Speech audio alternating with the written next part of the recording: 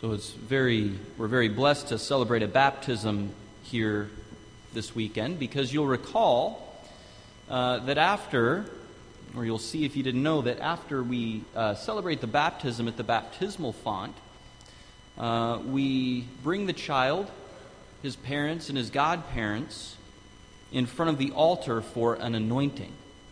All right, we use oil called sacred chrism to anoint the child as priest, prophet, and king. So if you were baptized in the church as a baby, we did this for you as well. You received this anointing, and if you were baptized as an adult or received into the church as an adult, this anointing was given slightly differently through the sacrament of confirmation.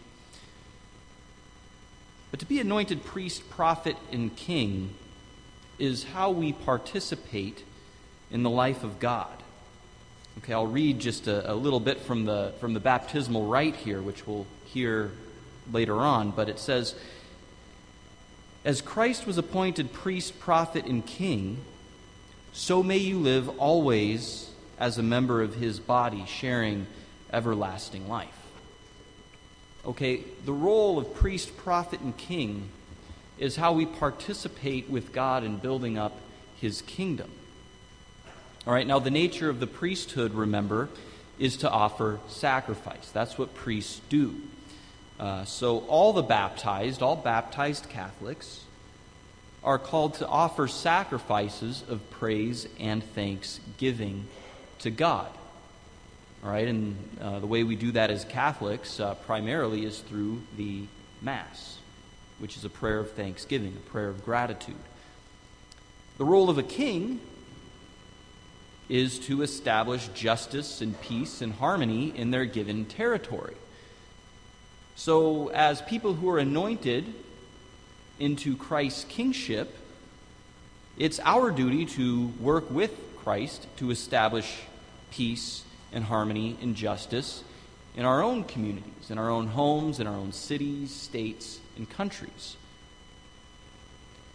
Baptized Catholics are also called to the role of a prophet. All right, the role of prophet involves speaking. Specifically, a prophet speaks on God's behalf.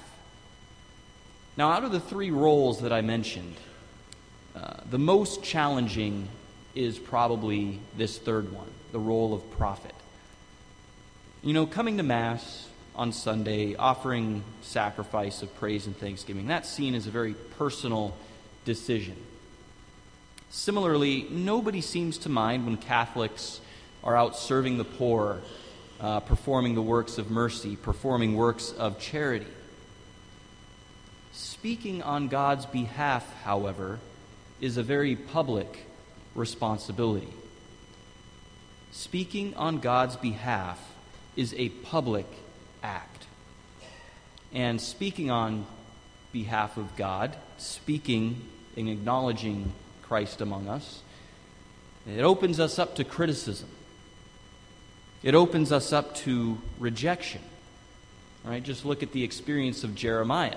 Right? Jeremiah was a prophet. He was speaking out against injustice that he saw in the world. He was also speaking out against idolatry that many of the Jewish people had turned to.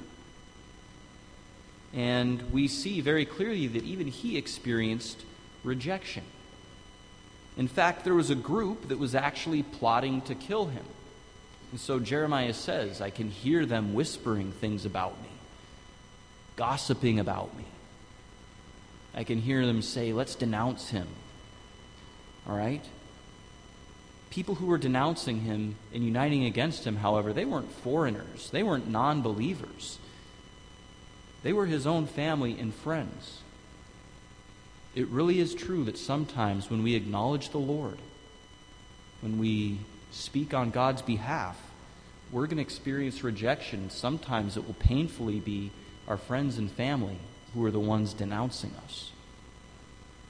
But the role of a prophet, it's not just about speaking.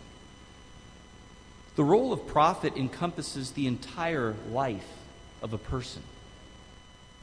All right, each and every one of us, because we've been anointed through our baptism as a prophet, is a representative of God. Each and every one of us is a representative of the Universal Catholic Church.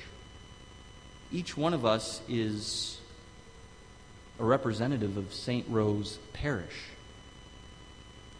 What that means is that everything you say, every word you speak, or every word you write, whether it's public or whether it's just with a few people in private, all of that is reflecting in some way on the way people see God. It's shaping the way you think about God, and it's also shaping the way that people around you think about God. And here's a difficult thing for us to confront, is that we don't get to take a break from this responsibility. We don't get to say, hey, time out, I'm done being a prophet right now, now I'm going to go over into my little corner here and just say my own opinions and things of that nature. We represent God's with our words when we're at church and when we're in the privacy of our own homes. We represent God when we're around our church friends, our groups within the parish, but we also represent God when we're at work with people who don't hold our values. We represent God even when we're posting pictures and links on our social media accounts. We need to think of that long and hard. Because when any of us, when we endorse an idea, either verbally or in writing, what we're really saying is, this is what God thinks. That's what we're saying to the world, because we're prophets. And I don't know about you, but that makes me think quite a bit before I endorse something or somebody. I don't want to put words in God's mouth that He doesn't want to say. So the question we have to ask is this reflecting the mind of God? Is this reflecting what He reveals to us? Or isn't it? Because if it isn't, then we really should consider keeping our opinions to ourselves. Now the point here, I don't want to make you afraid to open your mouth or afraid to speak up. Rather, I want you to know that your ability to speak is a gift. Your ability to speak is very holy. And like all gifts, our ability to speak needs to be used for holiness. It needs to be used to build up the kingdom of God. So I don't want to make you afraid to speak. I want you to be eager to speak. But I want you to be eager to speak truth to a world that buys into lies.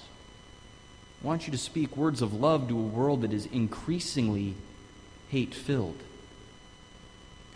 Now, it can be difficult sometimes to know what we're to say. In the gospel, Jesus urges His disciples to speak of the things of the kingdom, of course, but He tells us that what we hear whispered, we should proclaim from the housetops. All right, the world that we live in is very noisy, and many of the voices in the world that we hear are very loudly proclaimed. God's voice, it's not in that noise. Scripture doesn't say what you hear pundits on the news proclaim from the housetops or proclaim on your social media accounts. I'll tell you, God's words, they're not popular enough to hear as often as we hear in mainstream opinions. It's whispered to us. And if we're going to hear what God whispers to us, we have to block out the noise. To discover the truth that God proclaims, we must make ourselves very still and enter into some silence. Now, I don't know about you, but I've found that if I'm going to experience some silence and some stillness, I need to get up very early in the morning, because once the day gets going, my mind starts racing. I get distracted. I get stressed out about all of these things that are going on. I really need that time in the morning to hear God whisper. And we always must enter into silence, consulting God's revelation so we can hear God whisper to us. Because without silence, without that stillness, we can't hear God's voice. And without hearing God's voice, we can't speak on his behalf, and we cannot fulfill the role that God has given us to be a prophet. Jesus says in the gospel, "Everyone who acknowledges me before others, I will acknowledge before my heavenly Father." But he also says, "Whoever denies me before others, I will deny before my heavenly Father." It's just interesting to think. Jesus seems to be saying here, what we say about him, he's going to say about us. What we say publicly about him, he's going to say about us. Is Jesus going to have good things to say about us? Or will he be silent? We need to think about that. But without silence, without entering into that stillness to listen to God's voice, we can't fulfill our role to be a prophet. Without hearing God's voice, we can't proclaim what God reveals to us about our world that we live in. And our world is longing to hear this good news that comes to us through Jesus Christ.